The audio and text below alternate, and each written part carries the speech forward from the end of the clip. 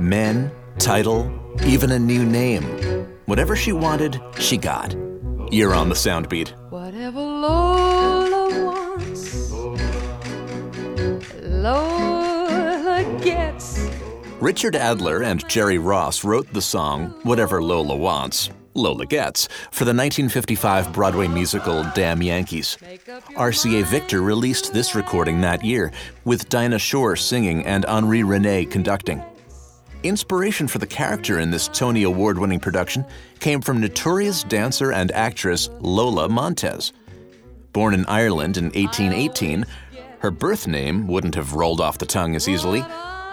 Whatever Marie Dolores Eliza Rosanna Gilbert wants, yeah, not so much. Is what I came for. From adulterous outcast to Spanish dancer to Franz Liszt's lover and eventually Bavarian countess, she certainly seemed to get what she wanted. Find more on Montez right now at soundbeat.org. This episode was co-written by Syracuse University student Kate Capodanno, part of the Soundbeat class partnership. The show is produced at the Belfer Audio Archive, Syracuse University Libraries. I'm Brett Barry.